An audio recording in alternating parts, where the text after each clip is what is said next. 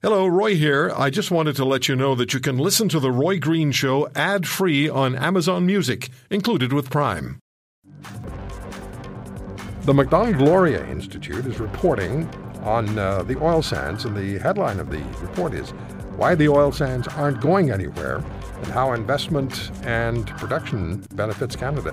Philip Cross is the author of the report. He's a Macdonald-Laurier Institute Senior Fellow, 36 years at Statistics Canada, specializing in macroeconomics. He joins us on The Roy Green Show. Mr. Cross, thank you for taking the time. How are you?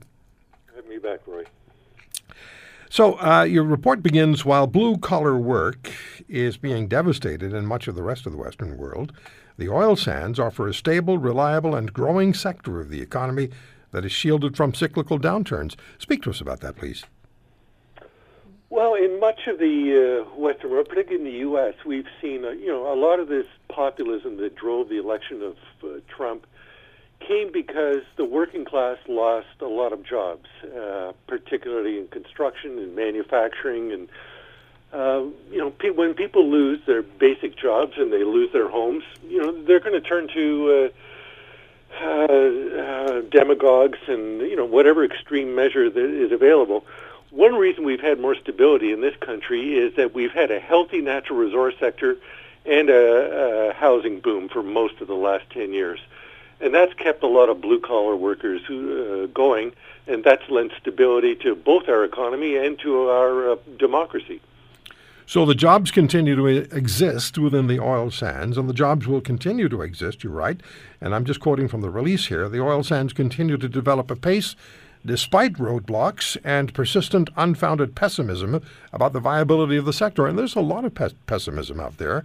And, we're being told repeatedly that the oil sands are in serious trouble, and we have the Prime Minister of this country saying a few years ago at a town hall, it's time to phase them out, but they will continue to develop, you say. Right. And investment last year, and we all know what a tough time the oil sands had last year.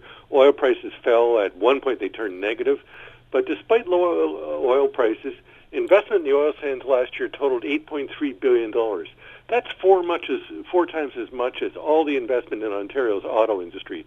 So it gives you an idea. It's still an extremely important industry, both for investment, and all of that investment is showing up as continued increases in production. The oil sands are now 70% of all the oil output coming out of Canada, and it's a growing share of the oil imports in the U.S.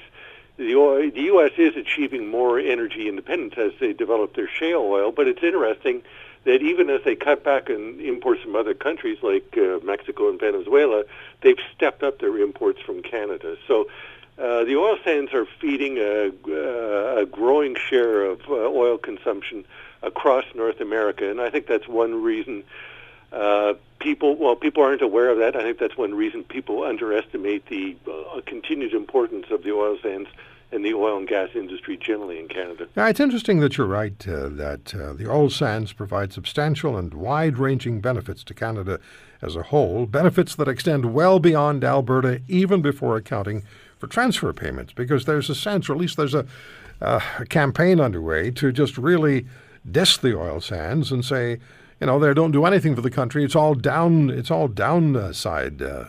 return, but obviously very much the opposite. And you also write, I find this fascinating, well, tell us about what would happen if investment and production of the oil sands were to increase by $10 billion a year. Well, it would have differing impacts. Investment, what we found was, and by the way, I used Statistics Canada's model input-output model to look at the differential impact of investment and production on this. What we found was that investment generates more jobs, but they're more in the short term. Investment tends to be highly cyclical. It's the part of the oil sands that goes up and down a lot. Mm-hmm. Production is much more stable. You don't get as much bang for your buck in production, but what you do get, you tend to keep year after year. Again, even using the example of last year, despite the very sharp downturn in oil prices, employment in the oil sands barely budged at all, whereas in the conventional oil and gas industry, we saw large losses.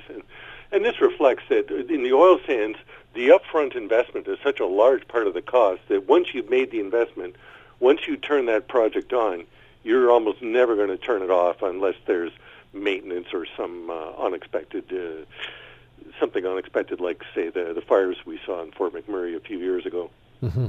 If investment in the oil sands were to increase by $10 billion, a viable number given global market trends, you're right, you estimate that over 81,000 jobs would be created, 81,000 jobs, of which over 20% would occur outside of Alberta.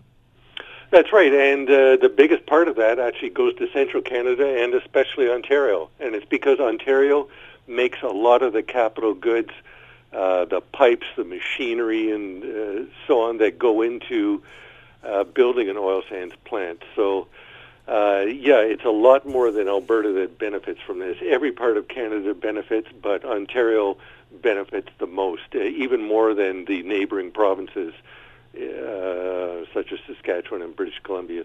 Mm-hmm. It would help the household economies of Canadians as well, with a $6 billion boost to labour income. We don't hear this sort of thing very often, Mr. Cross. No, and I think it's because what you also don't hear is that some of the oil sands emissions, some of the plants producing oil sands actually have below average emissions. That's something I was quite surprised to read. That was an academic study I read while researching this paper. You don't hear about that. The coverage of the oil sands in our media tends to be very unidimensional. I mean, we can all think of, whenever you see a story about the oil sands, there's always a picture of the giant trucks and the shovels loading them up and the tailing pond off to the side. Right.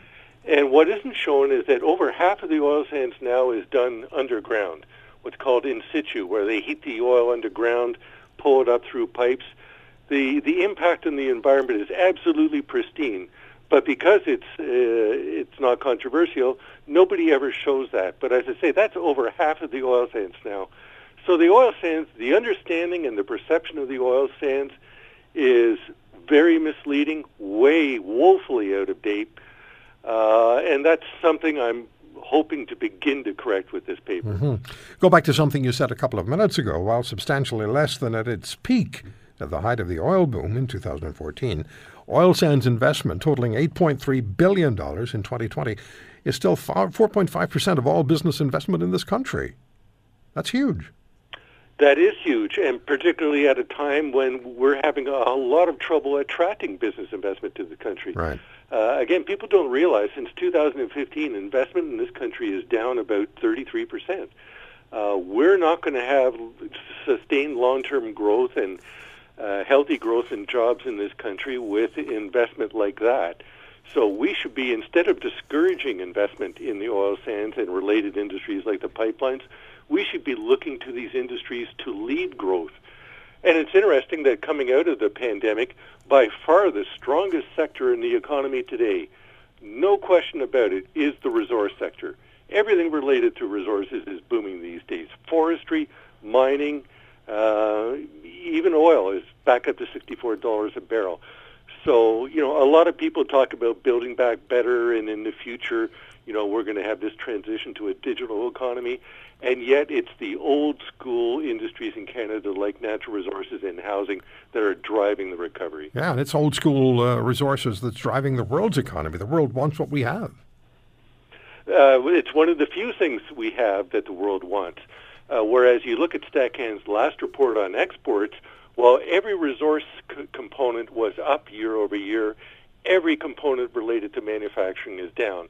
Now, some of that's related to the chip shortage in autos, so that's a bit misleading. But it's interesting that even sectors that haven't been affected by the shortage of chips is seeing a decline. And yet you talk to our politicians, and everybody talks about how it's digital services and high-tech manufacturing that's going to drive growth. No, what's going to drive growth is what this country has always been good at. Things like the auto industry and resources and housing.